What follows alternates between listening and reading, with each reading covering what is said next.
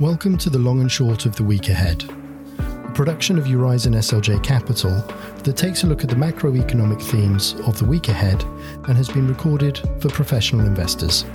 My name is Matt Jones, Head of Distribution for Eurizon SLJ Capital, and I'm joined today by Neil Staines, Senior Portfolio Manager.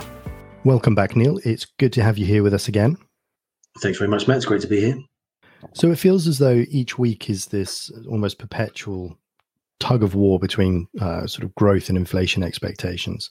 But as we look into the week ahead, what in particular are you going to be looking at? Yeah, absolutely. Thanks, Matt. Another week, as you say, of complexity and uncertainty in financial markets as global geopolitics, economic data and policy, both monetary and fiscal evolutions dictate sentiment in relation to the dominant, delicate balance, as you say, the risks between inflation and growth. This week's focus starts with the UK. Following on from this week's very sobering forecasts from the Bank of England, alongside its historic 50 basis point hike this week. We discussed the Bank of England, our thoughts and implications for the current UK backdrop further in this week's blog. Suffice to say that markets will likely be in search of some solace or good news to counter the dismal prophecies from the August Bank of England's monetary policy report.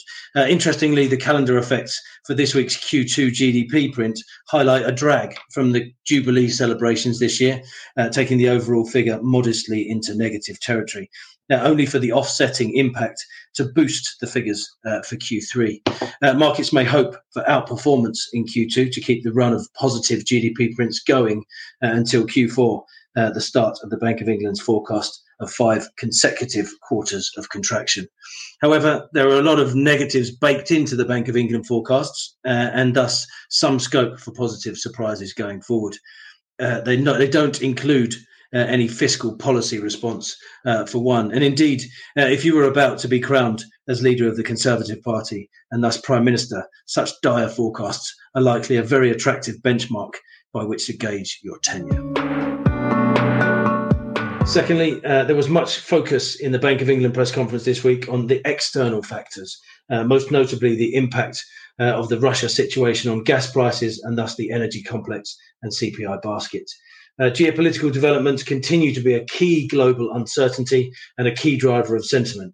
Thus, Russia and increasingly the China-Taiwan situation after US House Leader Pelosi's provocative actions this week will continue to be closely watched.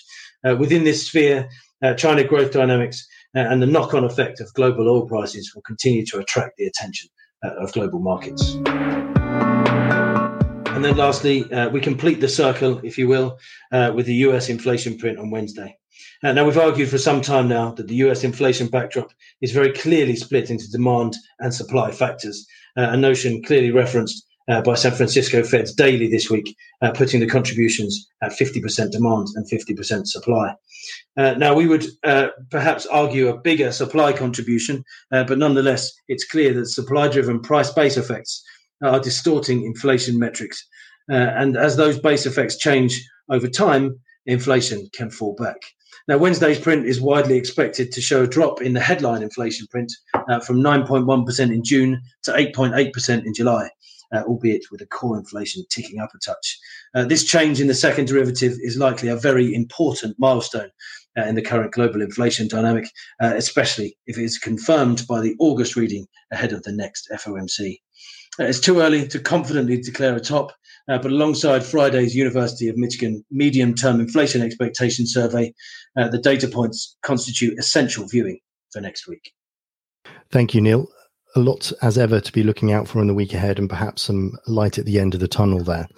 Talking of which, the weekend is coming up. So what do you have your eye on? Absolutely. Yeah, thanks, Matt. Again, with Formula One on its summer break, there's nothing to expect there, but plenty to fill the void. Commonwealth Games continues, and we have everything this weekend, from super heavyweight boxing to lawn bowls, with cricket, netball, athletics, gymnastics, in between there, among many other events. For me, though, all eyes will be back on football after the incredible win for the Lionesses last weekend, and it's the start of the Premiership season.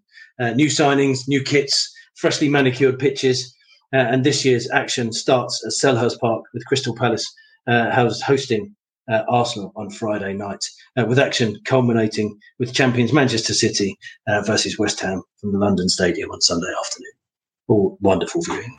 Fantastic. A huge amount of sport on offer there. I'm sure there's going to be something for everybody. Well, thank you once again for joining us and outlining your thoughts on the week ahead. Very much look forward to catching up with you again next week. Likewise. Thanks very much, man. Information, data, and views were accurate as at the time of recording. The views expressed by presenters are their own and do not necessarily reflect those of Eurizon SLJ Capital, Eurizon Capital, or the Intesa Sanpaolo Group. The information and opinions contained in this recording are for information purposes only and do not purport to be full or complete. The recording is directed at professional investors only and is not intended for and should not be relied upon by other investors. Information in this recording does not constitute an offer to buy, sell, or the solicitation of any offer to buy or sell securities and/or any derivatives.